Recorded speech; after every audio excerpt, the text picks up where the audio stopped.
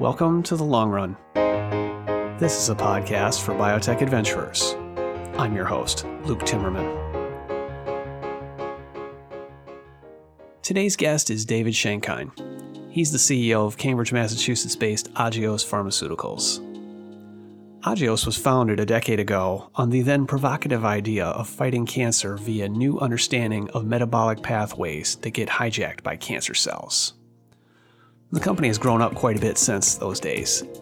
It went from concept to new chemical entities to clinical trials to a drug on the U.S. market in its partnership with Celgene in something akin to warp speed. 10 years. The company's second drug candidate, a molecule that it owns completely on its own, is now under review at the FDA for the treatment of a form of acute myeloid leukemia. In a world of short-term gains and desire for the quick flip, Schenkein is unapologetic in his desire to build what he calls the next Genentech. Schenkein also has an interesting backstory. While most outsiders think biotech is nothing but eggheads from Harvard and Stanford doing stuff only they can understand, here's a guy who went to a no-name school and went further than most. As my friend Ben Fidler at Xconomy, in a profile a few years ago, wrote, quote, David Schenkein is a kid from Queens, an underdog, the kid who barely eked his way into medical school, the one who had to work day and night as a young doctor to keep up, end quote. So how did the underdog win? And what is Agios doing to deliver the goods over and over for patients, to truly hone its drug discovery and development mojo? There's a story here. Now before we dive in, a word from our sponsors. I talk with a lot of CEOs for the Timmerman Report, and it's clear all of them are under pressure to get clinical data as soon as humanly possible. Investors demand it, and patients deserve it. Phase 1 clinical trials have traditionally been the very first time that data from patients becomes available, and we all know that that's what matters. Presage Biosciences is working to improve this approach. I covered the company back at its founding. They have been working on creating a way for researchers to obtain human data on investigational therapies a year or two before they could with a traditional phase 1 trial. Their business is simple. They are working with biopharma companies to use Presage's patented device that enables intratumoral microdosing of experimental cancer drugs. And here's the thing. It lets researchers assess several drugs at once against a single tumor while the tumor is still in the patient. The device is being used in a clinical trial right now. To learn more, go to presagebio.com. And did you know there are only 4 weeks left until Bio Europe Spring, the largest springtime partnering conference for biopharma, taking place in Amsterdam from March 12 to 14. This event brings together more than 2,500 high-level executives from pharma, biotech, and top VC firms to facilitate partnerships that drive drug development. There will be over 3,500 licensing opportunities on offer, 15,000 one-on-one meetings, 100-plus company presentations, and programs and workshops featuring more than 60 of the leading industry experts speaking on the most relevant industry topics. Don't miss your chance to meet and network with your best fit partners. And, special bonus, use the code LONGRUN, all one word, and save €200 on your registration. I'll say that again, listeners of this show. When you register for Bio Europe Spring, type in the code LONGRUN, all one word, and save €200 on your registration. Next on The Long Run, Bruce Booth of Atlas Venture. You've read his blog. Now hear his voice. Listen to Bruce specifically talk about things that worry him a lot. How biotech is struggling to develop enough entrepreneurial talent, human capital really, to make the most from all the science and technology that he wants to invest in. And lastly, thanks for listening. Please leave a comment on iTunes, your favorite podcast app, or on social media. That's how people find out about this show. And if you like The Long Run, you will love reading Timmerman Report. Individuals can subscribe there for $149 a year to get original, analytical, thought-provoking articles year-round. Go to timmermanreport.com/subscribe to learn more. Now, join me and David Schenkein for The Long Run.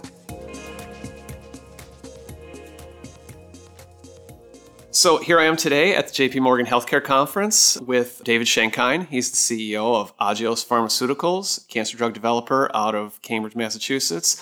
Welcome, and thanks for being on The Long Run. Thanks, Luke. I'm thrilled to be here and looking forward to our conversation.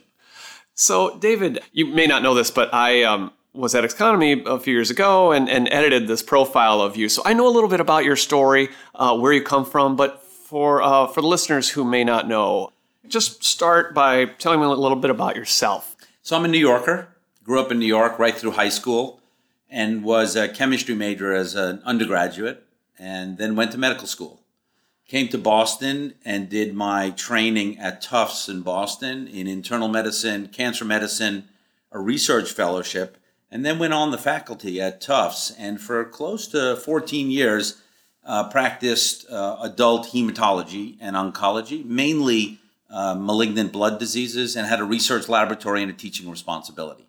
Okay, so this is the resume stuff, the kind of stuff that, prepares you to become the CEO of a company like Agios. But I'm going to peel back another layer about, who you are as a person, the character that you've become. So I think the lead on that story was something to the effect of David Schenkein is a kid from Queens, an underdog.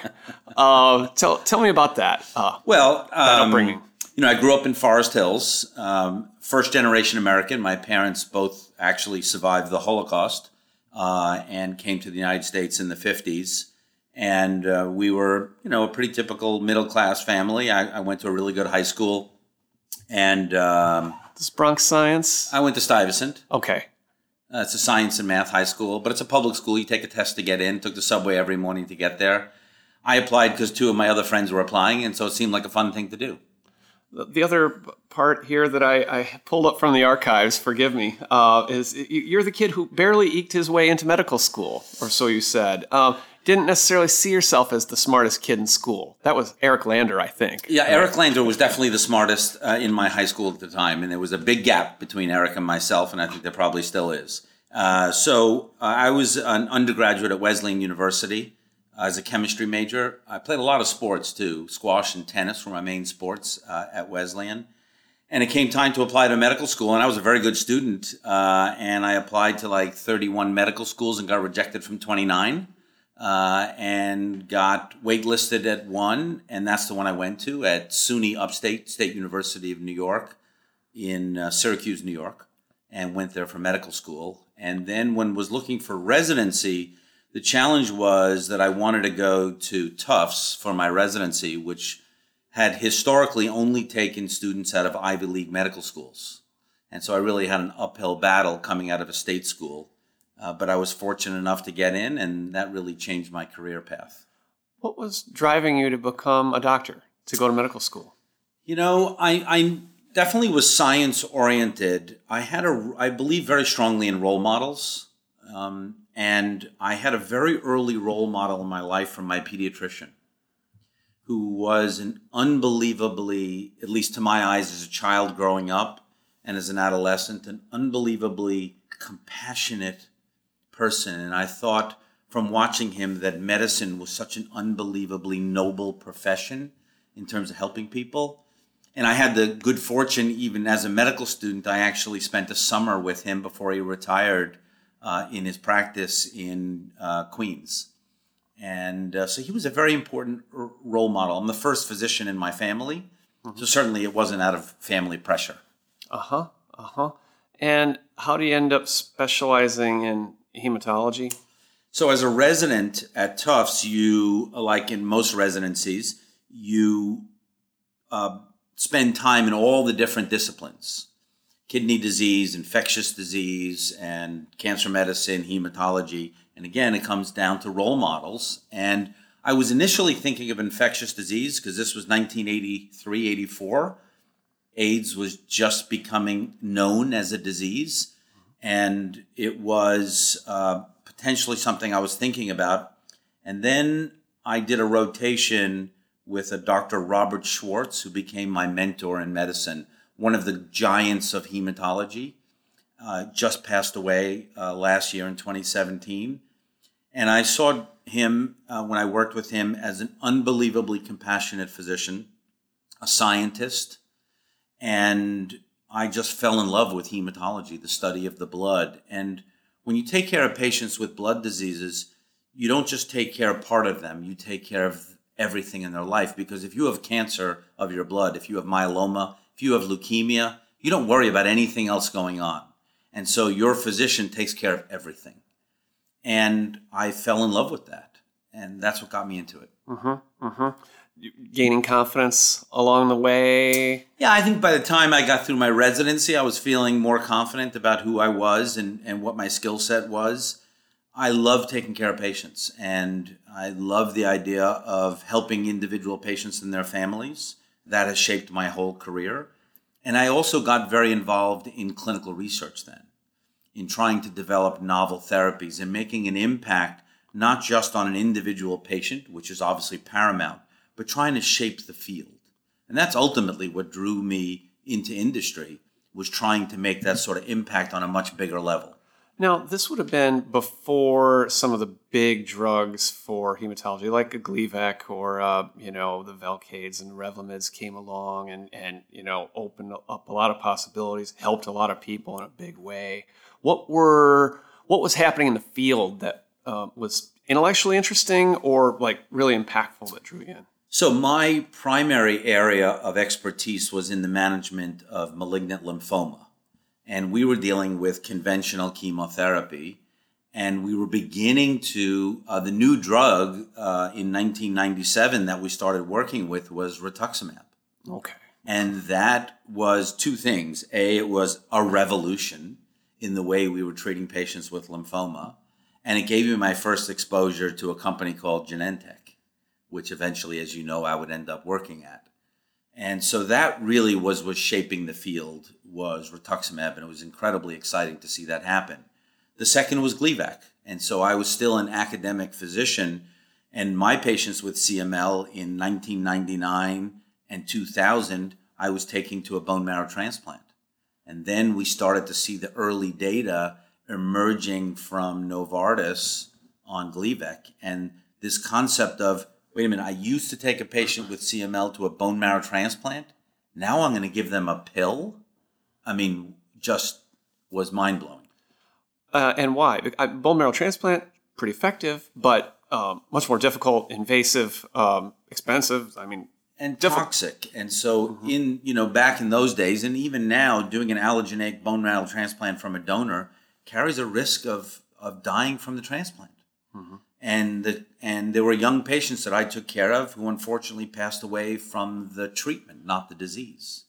And so the concept of Gleevec and targeted precision medicine early on, again, that has shaped who I am as a drug developer as well as a hematologist.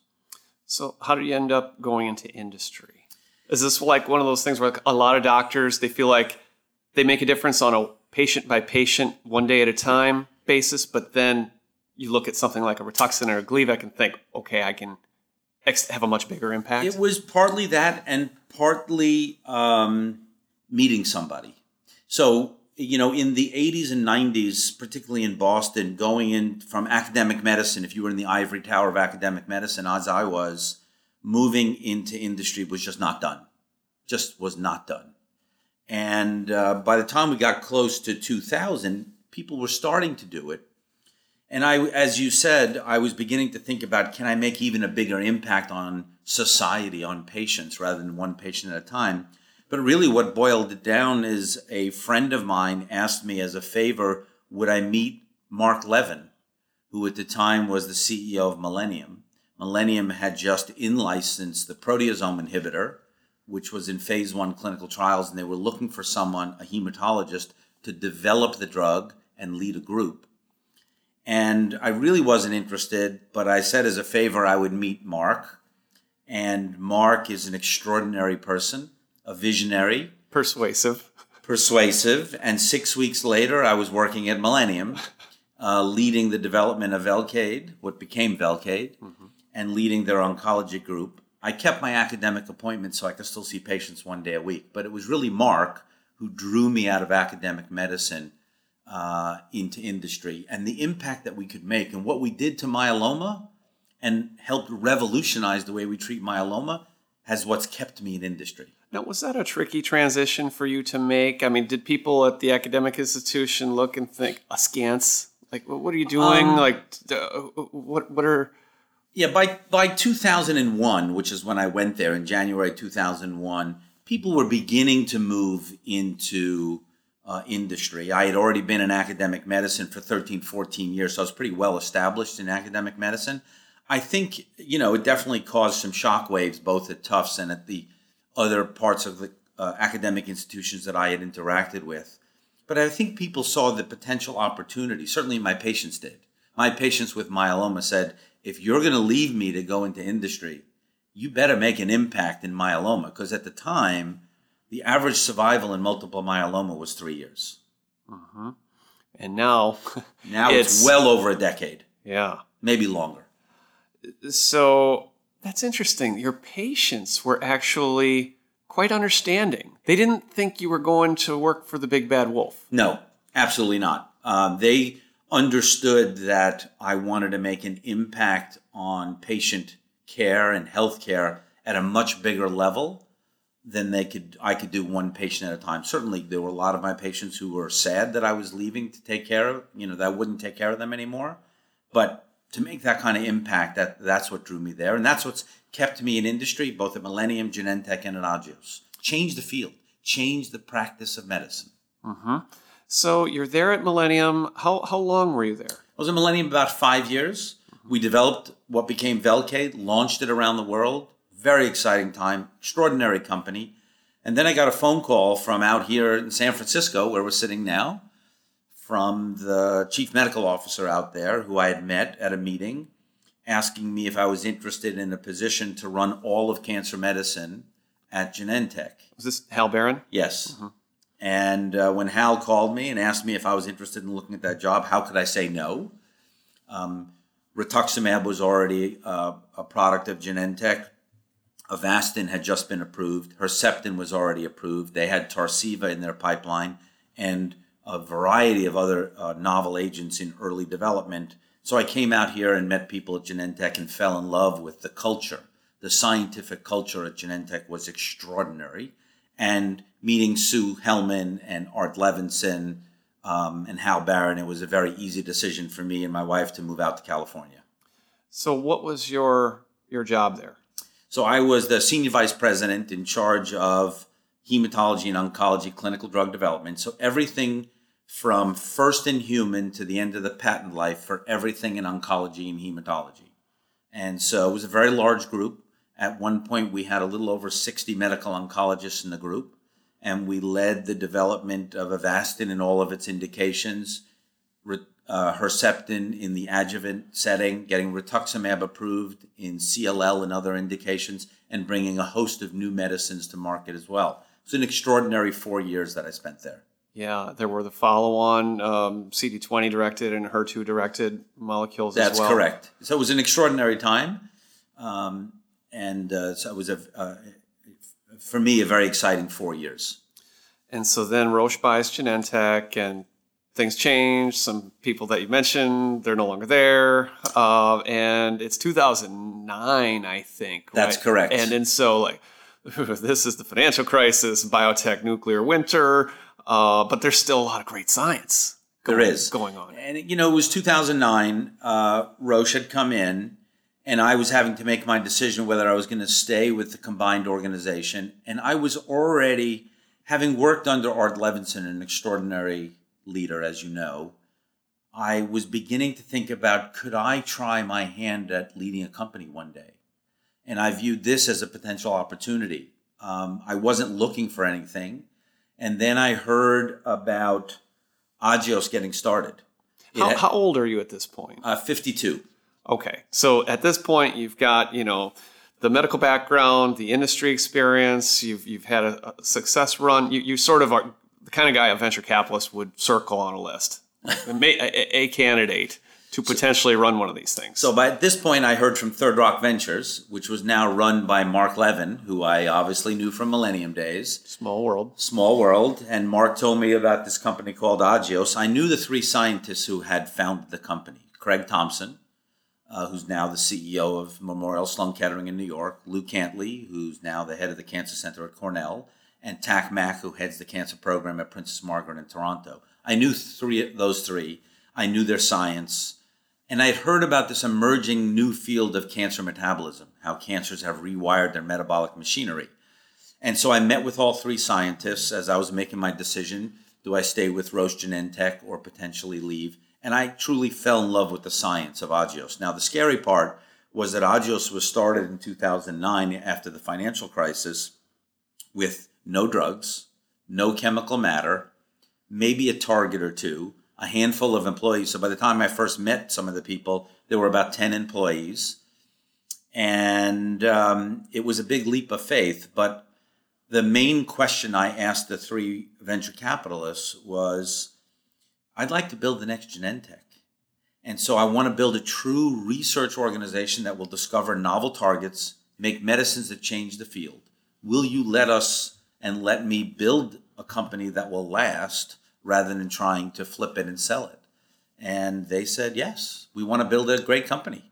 Now, just saying that phrase, I want to build the next Genentech, I mean, that is such a Herculean kind of undertaking, especially at that moment in time. What's lighting that fire? I think the working at Genentech and experiencing the extraordinary culture there and the scientific prowess, at that time, many of the startups that were getting started in 2008 and 2009 were being built to be sold within a couple of years. And I actually didn't think it was healthy for the industry for all of these small companies to get absorbed into the large companies, because I think smaller companies, and Genentech was one of them, they're more likely to keep the patient directly at the center of every decision they make. That was the beauty of Genentech. All the decisions were made, and we do that at Agios as well, based on how good is the science and will this help a patient. Bigger companies, some of them, have struggled to keep their sights on those two facts. And so I naively said to the investors, I want to build another great company that's focused on science, novel science, not Me Too drugs, and focused on patients. There's something about the people part of this too. Absolutely. Because Genentech, when people talk about Genentech, and often in such reverent terms, they often come back to this culture, people working together. Science is a team sport. And when you break these up into distinct projects and you get a few people that work together on one drug for a few years and then flip it to a big company, they often scatter to the wind. They don't work together anymore. Whatever kind of esprit de corps that you had, that kind of disappears into the wind. And, maybe that next company can, incorporate some of the bright ideas and put them together in a place where they can develop another drug, but often it doesn't. So there was something like special there, right? So this is what makes you want to be a company builder. Yeah, it was. It's about being a company builder, and it's all about the people and the culture you create. And so when I started and came to Agios and started working at Agios, there were two things I knew I had to do at the same time, and one could not lead the other. They had to be done in parallel. Focus on great scientists and great science. And the second is very intentionally building a culture. Not let it just happen and see what happens, but be very intentional about what are we trying to build and what is the culture going to be like? What are those anchor pillars of the culture that even as we grow from 10 people to now 400, they will still be there? And so that was critical in the early days, and I think it has helped us go from 10 people to 400 people, and hopefully this year, 2 products on the market and a very exciting pipeline. Presage Biosciences has a microinjector device that enables intratumoral microdosing of experimental cancer drugs. Why does this matter? It enables researchers to evaluate several drugs at once against a single tumor while the tumor is still in the patient. It's in clinical trials now. To learn more, go to presagebio.com. And did you know that there are only 4 weeks left until Bio Europe Spring, the largest springtime partnering conference for biopharma, taking place in Amsterdam from March 12 to 14? This event will bring together more than 2,500 high-level executives from pharma, biotech, and top VC firms to facilitate partnerships that drive drug development. And here's a special deal for listeners of the Long Run podcast. Before you register for BioEurope Spring, type in the code LONGRUN, all one word, and you'll save 200 euros on your registration. I'll say that again. Type in the code LONGRUN, all one word, and save 200 euros on your registration for BioEurope Spring. Coming up in Amsterdam, March 12 to 14.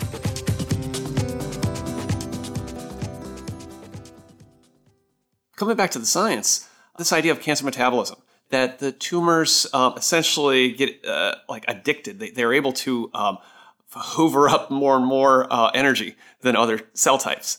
And there was this thought that you might be able to intervene in that process. How did that play out, and what were some of the unexpected bumps along the road? Yeah, so, the field of cancer metabolism goes back to the 1920s with the discovery that led to the Nobel Prize by Otto Warburg, that cancers, as you said, bring in more nutrients, sugars, than normal cells, but break them down fundamentally differently. If you take a normal cell and feed it sugar, it turns that sugar into energy. If you take a cancer cell and feed it sugar, it ferments it like it was making wine and turns it into lactic acid. And so it's been known for decades that cancers have rewired their metabolic machinery. So we came in and started the company, and we said, we're going to look for metabolic enzymes, part of the machinery, that's different in a cancer than in a normal, that maybe could be the Achilles heel. And we were looking at targets, looking at metabolic enzymes, hadn't quite found anything in the first 6 months that really looked like it was exciting enough to really start working on. And then the lightning bolt was a paper by a brilliant scientist, Bert Vogelstein, out of Johns Hopkins. And Bert Vogelstein published a paper in the New England Journal of Medicine in early 2009 that they were deep sequencing patients with brain tumors. And they found a mutation that kept occurring in a normal metabolic enzyme known as isocitrate dehydrogenase. It's part of what's known as the Krebs cycle, which is one of the important metabolism cycles to make energy in your cells. And Bert Vogelstein's group looked at that and did some early work and showed that that enzyme, when it's mutated in these cancers, is a dead enzyme. So it's lost its function. And we looked at that, and we were about 15, 16 employees. And we looked at that paper, and our founders came in, and we were all discussing it together. And we said, this is extraordinary. Here is a normal metabolic enzyme that's mutated in cancer, but yet it's not working. And so we decided that we were going to spend a little bit of our money that we had and do some biochemistry experiments, because it felt to us that maybe this wasn't the whole story. And this goes to the culture of the science organization we have built, where people are willing to take risk because they're not worried about failing. They're incentivized to either succeed or fail. We don't care. We want you to get an answer. You're not going to lose your job. You're not going to look stupid in front of your colleagues. No. We give the same party to a team when they kill a program that we give when they get a program to move forward. You incentivize people to get an answer, positive or negative. So they're willing to do the killer experiment first. So in this case, our head of biochemistry did a very simple killer experiment and asked, if I take the IDH mutated cancer that we've made in the laboratory and I compare its metabolism to a normal cell, is it different? And we had a eureka moment. They happen every few times in your career that are extraordinary. And we found that the cancer cell was making a single metabolite at several hundred-fold higher concentration than the normal cell. And that told us that the mutated enzyme wasn't dead, like the Vogelstein lab had published, but in fact had gained a new function and was a gain of function. And that meant it was a potential drug target. And so this goes to the other part of the Agios culture from the beginning, is be willing to shatter dogmas, challenge them, challenge each other. It's one of our core values we call EDGE. Be willing to push each other with a level of respect. We've had a no asshole rule from the beginning, which we feel very strongly about, pardon my French. So we want people to challenge each other really hard, but not challenge them personally. So IDH becomes suddenly a target of interest. Correct. And there's a couple, and then you got more work to do. We got a lot more work to do because we have to understand the biology. Because does the cancer really care about this target? Is this what's driving the cancer? How would you drug it? What will happen? How's it going to work? And we were a small company. We had about 25 employees. We were getting ready to publish our first paper. We published that IDH paper in Nature in November 2009, and that put our little tiny company on the map. And we knew we had to do two things. We needed to start serious drug discovery, and we needed some serious cash because we'd already used up a significant chunk of the original venture dollars. And that's where we started looking for a corporate partner. And our currency was, hey, we're 20 scientists. We think we're pretty smart. We're building a great company.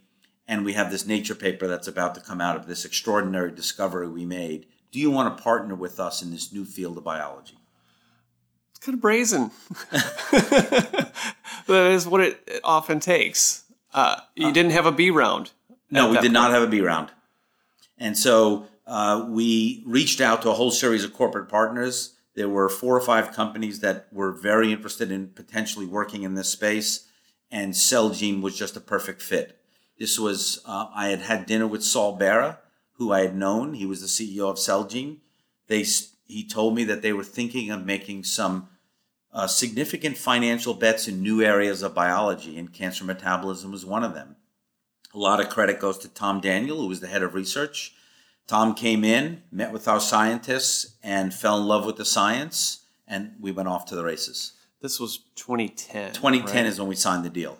And this was before Celgene went on its business development spree. We were one of the first deals they did. Mm-hmm. Mm-hmm. And we received a $130 million upfront check from Celgene. And Agios was very important to us from a cultural perspective, had complete control over research and early development. But they got the commercial rights to the first drug. Mm-hmm. And so the way the deal worked was it was a 4-year deal with a 2-year extension. We said the first drug, if we make a drug, you can have worldwide commercial rights. We want to be able to co-promote with you in the United States. We want royalties and milestones. And that's what's happened with our drug that we launched on August 1st, 2017, known as enasidenib or IDIFA. But we said the second drug we make, we want to have rights in the United States, full rights. You can have rights outside the United States. That's since been modified with the second IDH inhibitor. And that drug, ivosidenib, where we've submitted the NDA, as you know, to the FDA in December, we have worldwide rights on that. So the architecture of this deal was very important. I mean, if you come back to what you said earlier about wanting to build a company to be independent so that you can have your science culture and continue to do this over and over again, you don't want to give away the whole store. Correct. And so we said from the beginning, I said this to Saul and to Tom Daniel, we need control over research and early development, and we need to have significant commercial rights, and we're not going to partner everything. And that's when we started working on rare genetic diseases, which, as you know, we do. Those are not partnered with Celgene at all. And the deal is going to expire so that this will help us get started. And we wouldn't be where we are today without Celgene's belief in us as an 18-person company. But now we're moving into independence with wholly owned drugs and obviously as a public company. Now let's talk about the development of these first 2 drugs, enasidenib and ivosidenib? Did Correct. I get that Ivosidenib. right? Ivosidenib. Okay. I'll practice that. But so these go for, they're present in a segment of the acute myeloid leukemia That's population. right. So if you look at acute myelogenous leukemia, as you know, is a disease, and as a hematologist, I've been taking care of these patients for over 30 years. There's really been a stagnation in innovation in that space. We've been using the same drugs for 30, 40 years. In the United States and the major European countries, there's about 50,000 new patients diagnosed with AML every year. 20% of them carry an IDH mutation, either IDH1 or IDH2.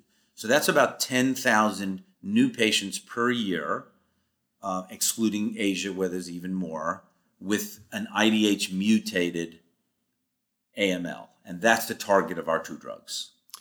Now, did you, was this easy to identify patients in clinical trials with this biomarker? It was. So, the approach we've taken in cancer from day one, and I started this in Genentech when I was leading the group, is we need to practice precision medicine. Let's know the right patients we're going to treat based on a biomarker so that we're not fishing around in phase 1. And that way, if the drug works, we're going to know right away and we can go fast. And if the drug doesn't work, we're going to know right away and we can stop drug development. So with IDH, we developed the biomarker, which is the genetic test. And all of our clinical trials with both the IDH2 and IDH1 inhibitors have only been in patients who carry the mutation. And it was very easy to enroll. It enrolled very quickly. So for enasidenib, the IDH2 inhibitor, we began that trial in September of 2013 at 5 major cancer centers. By March of 2014, we were presenting the first data at the AACR. We were very fortunate. In the first cohort, you do dose escalation, 3 patients at dose 1, then you go to dose 2. Of the first 3 patients who went into dose 1, the second patient went into complete remission. This is a patient with relapsed and refractory AML, now getting a pill once a day, went into complete remission. Extraordinary. And this is a low dose. You haven't reached your MTD. Correct. That's correct. We never hit an MTD, actually. And so we were able to enroll very quickly in these trials for both these drugs. And as you know, the first approval, the approval of IDIFA, was a full approval by the FDA, not an accelerated approval. And that was on the first-in-human phase 1/2 clinical trial. So you start the trial in September of 2013. You win the FDA approval 4 years later. 3 years and 11 months. Okay. But who's counting? That is faster than usual. That is. And how many total patients were in the application, the safety database? Well, the safety database had between 300 and 400 patients in it because of other trials that were ongoing. The primary data set was approximately 125 patients with relapsed refractory AML receiving the drug, and close to 30% of them, 25 to 30% of them went into complete remission. So, how much money did this cost? So I don't know the number for that particular set of trials, because then Celgene got involved as well. I mean, I think we've been public with the fact that since if you look to the end of 2017 or so, to the time of approval, we've raised between Celgene and the capital markets about $1.5 billion. And at the time of the approval of IDIFA, we had spent about half of that. So about $700 million for the approval and of IDIFA, and then the other work that we have done. So we've been capital efficient because precision medicine, the right patients to treat, and we've been efficient. Well, and a lot of that money goes into building the company, building the platform. So, I mean, I'm not doing a full, Tufts Center for the Study of Drug Development analysis here, but once you've made that investment, you'll have other drugs that you should be able to, throw off of this. Well, we hope so. We've built a very robust research platform. But as you know, clinical trials are getting more and more expensive given all the costs. We have to use CROs for the monitoring of the sites around the world that participate in our clinical trials. Right. Now, Celgene, your partner, is taking the lead, as you said, on the first drug. Correct. IDIFA, the IDH2 inhibitor. And you'll get royalties. That's correct. On how they do. Were you involved in things like pricing? No, we couldn't be because of antitrust laws, because we have an IDH inhibitor as well. And so we were not involved at all. Celgene informed us of the price the day before launch. Okay. So last year is a big year. You got to get this application. You're working with Celgene to get this application shepherded through the FDA, answer their questions, get the manufacturing all ready to go. But you're also working in parallel on the next drug, that the IDH1 inhibitor, which is much more, this is wholly owned. Correct. So this is the one that can allow you to really maintain your own destiny. That's correct. And so the nice thing, and the IDH inhibitors have some parallels, And so as we're going through the FDA review for IDFA with Celgene, every time the FDA would ask us to look at data in this way or that way or this way, our team that was beginning to assemble the NDA for our IDH1 inhibitor would start incorporating that feedback. So we've submitted, as you know, our NDA to the FDA in December of 2017. Hopefully we've incorporated many of those learnings in there. The FDA will have to make a decision by the end of February of this year whether they're going to file or accept that NDA and give us a PDUFA date. And we've hired our sales force. They start actually next week. We have a small sales force now that co-promotes IDFA, and the next wave of the sales force begins next week. And we'll be ready manufacturing-wise, commercially, if we're successful with the FDA, but we'll be ready to launch when they are. You've grown a lot. You had to bring on a lot of new people, and not a different phenotype of individual, not scientists like from the early days. And I was struck by, I saw you speak at the Convergence Forum last spring, and you made a remark about this growth and that R&D shall remain the beating heart of this company. That's correct. I said it on the podium at JP Morgan in my presentation on Monday that research is the beating heart of Agios and always will be. Why is that important to you? Because what we're trying to build is a company that's going to work on novel first-in-class targets. And sure, business development may play a role one day in our future, but that means science has to be at the core. Science and patients. It's the core of our culture.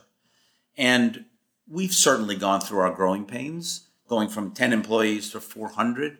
We put a huge amount of focus on hiring.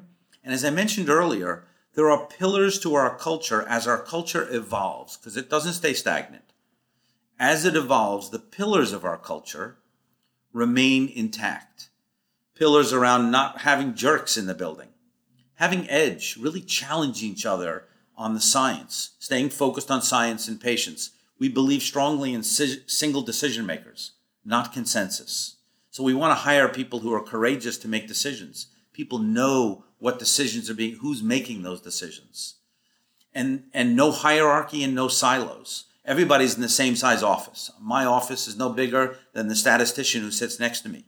And there's no hierarchy. Everybody in our building is seated randomly. We're not seated in groups. There's no executive floor. Everybody's seated randomly. And you shuffle them every once in a while. About every 18 months, we shuffle the deck. We're about to do it again. And that way you get to meet people across all different organizations and you don't form silos. So you don't have an over-the-wall mentality. But now you are a public company. You've got shareholders. You've burned through a lot of cash. That's the nature of the business that you're in. But, now that you have a product on the market and hopefully one that'll be wholly owned in, say, middle to the later part of 2018, you get evaluated on some different criteria. That's true. Like your income statement, your revenues. Yeah, I think our long-term shareholders, which carry the bulk of our shares, are looking for us to build a long-term company based on great science. And they know that's going to take some time. First plot, we're about to put a very exciting new molecule, a new medicine into the clinic this quarter that targets a genetic mutation in 15% of all cancers, a much larger indication than IDH. We're just starting, though. So our long-term shareholders are investing in the quality of the science. But you're right. We must take care of patients. We must take care of our shareholders as well. There's a real balance here. And this is something that we talked about and I appreciated your thoughts on over the summer. And that is, if your company is too tilted towards science, well, then it's all academic and theory and never really gets to the patient. And if it's too focused on the money, then your scientists will get discouraged and leave. Yeah. And you won't have a pipeline. And maybe you can make your numbers next quarter, but you're going to have to do something else in it next year. When I say great science, and we do publish a lot of papers, we're not there. Everybody knows, our scientists know, we're not there to do science experiments. We're there to make medicines, to help patients' lives. And so while we do great science, and a lot of it is very basic biology, we are there to make medicines. And everybody knows that we are there for drug discovery and to make medicines. And that's critically important because we know that if we focus on that, over time, patients will benefit and shareholders will benefit. How do you maintain this like a separation of church and state, but a healthy respect for each side and what they do? So you don't have the marketing guy coming in and saying, give me another PD-1 inhibitor because that'll sell. Yeah, it comes down to who you try and hire. And we spend a lot of time on hiring to hire people who believe in the values and the vision of what we're trying to build. And so we ask those questions. And we have employees who have a special role in the hiring who are very much attuned to people who are going to come in and fit or complement our culture and don't come in. And when people come in from big companies, small companies, we tell them, we don't want you to come to Agios and do it the way you did it at another company. We want you to come and figure out the right way to do it for our company. And again, we've had our challenges. So I used to interview every single potential employee. I can't do that anymore. I do meet every new employee. I try and do the Monday morning orientations for the new employees, but now I miss some of those because I come out to JP Morgan. I have a one-on-one with every new employee. I used to do it in the first week. Now it takes me about a month to see all the new employees. And so some of them have been on the job a month, but I do see every new employee. So those are the adjustments you have to make, but we stay very focused on people and culture. Is there a sweet spot in terms of the size of an organization? It's a really good question. I don't know. We're up to 400 people. You need that bulk of people if you're going to make real medicines. I'm going to harken back to Genentech. So at its peak before Roche came in, I think we were about 8,500 employees, and that place was humming. So I don't know how big we can get, but I think as long as you stay focused, and Art and his team were focused on people and culture and science, I don't know. What do you think this can become? I want to become one of the next great companies that's science-focused and makes a lot of patients and stays independent. So I don't know. I think as long as we keep doing good science, we have a shot at it. I said it on the podium on Monday here at the JP Morgan conference. There aren't that many companies, and I'm saying this not in an arrogant way, there aren't that many companies out there who by hopefully mid-2018 will have made 2 products on the market that they discovered the target, did the clinical trials, and brought it through. So nothing's been licensed. It's based on all organic science. That's not that common in our industry anymore. Discovered the target and developed the clinical matter and ran them through clinical trials. That's correct. All soup to nuts. Soup to nuts. And it's the first time in my career that I've done this, because at Genentech, many of the drugs that I worked on had already been discovered before I got there. At Millennium, as you know, the proteasome inhibitor was brought in from another company. So this is the first time I've seen it from discovery of the target to approval of the medicine. And it's an extraordinary feeling.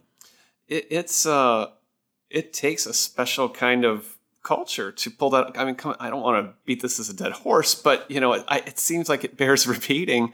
When I spoke with D.A. Gross, I don't know if you know him. I know. About going on to Neurocrine, and he described this kind of culture at Neurocrine that was like the special forces, like where you've got this like incredible do or die mission, and you've got to develop that new medicine, otherwise you're out of business.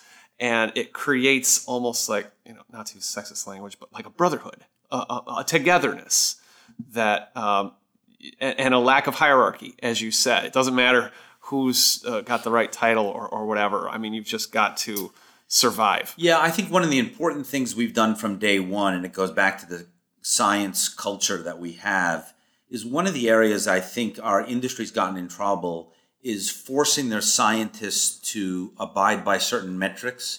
You must deliver 3 drugs a year or 2 drugs, whatever the metric is. And it's INDs. Yeah, exactly. Yeah. And it's forced people to, I think, make decisions that are not ideal. And so we've created the culture where we want to develop medicines as quickly as we can. Okay, obviously we've shown that we can go really fast, but we keep the bar really high. And if it's not ready, it's not ready. And we've had these discussions with our board where they said, we said, we're not ready to bring this drug into the clinic and we're going to wait another year. and because it's just not ready yet. And sure, we're going to miss our goal, but that's okay, because you want to keep the bar high. Because at the end of the day, it all comes down as what's the probability of success? You must maintain that. What's the most exciting thing in your mind that'll change cancer R&D? You just briefly mentioned this idea of evaluating cancers on a molecular basis rather than tissue of origin. Yeah, that's traditional. That has to happen. I think that's one of the things that needs to happen is we need to stop calling cancers based on where they happen to show up in your body, but rather what's the molecular driver, and whether we're harnessing your immune system or we're targeting metabolism or epigenetics or a kinase, we need to know what the driver of that cancer is and target that. So I think that has to continue, and diagnostics are helping us do that. Scott Gottlieb has been very vocal about wanting to push that. And so we know the FDA is moving in that direction. I think it comes back again to the way we discover novel targets in cancer medicine. And so it's incentivizing people not to have herd mentality, but be willing to challenge dogmas and go after new biology. And we're beginning to see that all over the place. And that, for me, is what's really going to continue to break open science and cancer medicine. Do you think there's a way out of this drug pricing rut that we're in, where so many people in the public despise the industry for pricing, perceived pricing abuses? Yeah, I think if our industry continues to focus on medicines that create true benefit for patients, weed out some of the bad actors that are gouging prices on drugs that haven't created benefit or have been around for decades, and really focus on the medicines that have true benefit, then I think we'll see our way through this. I think healthcare as a whole has got a lot of issues in terms of the cost of healthcare. There's drugs, there's hospitalizations, there's all the components. And we need to take sort of a more holistic approach to how we think about changing medicine in this country. But from my perspective as a physician and as a drug developer, it's around creating medicines that create benefit for patients. That, I think, is what we need to reward that innovation. And we're coming off of a very exciting 6-month period here. I mean, not just your drug getting approved, but record number of new chemical entities. A couple of very important ones with the CAR T approvals from Novartis and Gilead Kite, and now also this first viral vector gene therapy from Spark Therapeutics, and some creative, unusual pricing models there. I'm sure you're looking at those. What have you taken away from those? I do think we need a level of creativity that matches what your drug does. And drugs that are one-time delivery, where you don't know what's going to happen over time, require some of that. For some of the medicines, like for the medicines we're making right now, they're pills. And so if the medicine works, you stay on it. If the medicine doesn't work, you stop it. And so you don't bear the cost because you've stopped the drug. So I think we just need to match the model we use with the type of drug you've made and the benefit it provides. And I think we're getting much more creative at doing that. Well, by the nature of the drug that you're making, it matches up better with government annual budgeting cycles, for instance, or insurance for that matter, as opposed to a single shot intervention, which by its nature has to be very expensive up front based on the value it delivers over the life of the patient. So you're thinking about these kind of value and outcomes-based kind of approaches? Again, where we're really focused on is making sure we understand the benefit we provide to patients and where does it fit in the management of that disease. We have been, from the beginning, really trying to create medicines that, and I'll sound old school here and age myself on your show, that rewrite the textbooks. I'm not sure anybody looks at textbooks anymore. But that's what Sue Hellman taught me at Genentech. When you have to rewrite the chapter in the textbook because of a medicine we made, you know you've made an important medicine. We think we've done that with the IDH inhibitors. It's going to change the way for the 20% of people with AML. It's going to change the way we treat AML. I've been treating AML for 30 years, as I mentioned before, dripping in poisons through their veins. Now they're home on a pill. That's a dramatic change. So that's where I'm focused and we're focused, is focusing on medicines that truly change the way we treat a disease. And change people's lives. Change people's lives. I mean, and I'm preparing for my mountain climb on Everest as we speak. And I want you to be careful. Thank you. But there was a story in the New York Times, I don't know if you saw this recently, about a stage 4 lung cancer patient from greater Boston area who went on one of the targeted EGFR inhibitors, 61 years old, and had a pretty impressive response, well enough that he was able to go on a Himalayan trek all the way to Meru Peak at 21,000 feet. And I just thought, now this is the kind of thing that biotech can do. Absolutely. At its best. And this guy, who knows how long he'll live. Yeah. But the quality of his experience, I mean, you got to see the pictures. I mean, it's just... it's a beautiful thing when it works. I did see that story, and on the podium on Monday morning when we presented for Agios, at the end, I read a letter that I recently received from a patient, a gentleman in his mid-70s, diagnosed with AML, told by his doctor, I can give you some chemotherapy, here's what it involves, but I would advise you to get your affairs in order. And he went home with his family and got ready to put his affairs in order. And then went for a second opinion to a hospital in New York. And they did the molecular test and showed he was IDH2 positive. And instead of chemotherapy, we had a small group of patients who were newly diagnosed that we allowed into our first clinical trial, who weren't eligible for aggressive chemotherapy or any type of therapy because of their age. And he went on IDFA 3 years ago, and he sent me a letter because he's been in complete remission for 3 years, lives a normal life, takes his pill once a day, never went into the hospital, never went into an infusion center for chemotherapy. And that's change. That's what we need to do. So these stories, and it's not every patient, we wish it was, means that you're changing people's lives. And that's what keeps us... It's what brings me to work every day, and I think that's what brings the employees of Agios to work every day. I think biotech has just got so much potential there to make a difference for people, not across all walks of life too. No matter where you live, and this comes back to that question of pricing and access, which is still very much unresolved. Critically important. Because the flip side of that is, if you've got an IDH2 mutation, for one reason or another, you couldn't get the drug. I mean, that would be a tragedy. Correct. And so Celgene, we know with IDFA is, and we will do this with our drug, is we will really focus on access. Our goal is to make sure that any patient who's got an IDH mutation that needs our drug gets our drug. Well, I wish you the best, David. Thanks for joining me today on The Long Run. Pleasure. I'm thrilled to be here. Thanks for listening to The Long Run, a production of Timmerman Report. Pedro Rosado of Headstepper Media was the producer and editor. Music comes from D.A. Wallach. And thanks to Presage Biosciences and EBD Group for sponsoring The Long Run. Next, Bruce Booth. You've read his blog, now hear his voice. Next episode of The Long Run. And last thing, is your company immersed in biotech? Do you need to get your company or product in front of C-level people, top decision makers? You know they're listening to this show and giving it serious attention. There are only a couple of slots for sponsors, so your message won't get lost in the endless online clutter. Want to learn more? Talk to me about a sponsorship of The Long Run.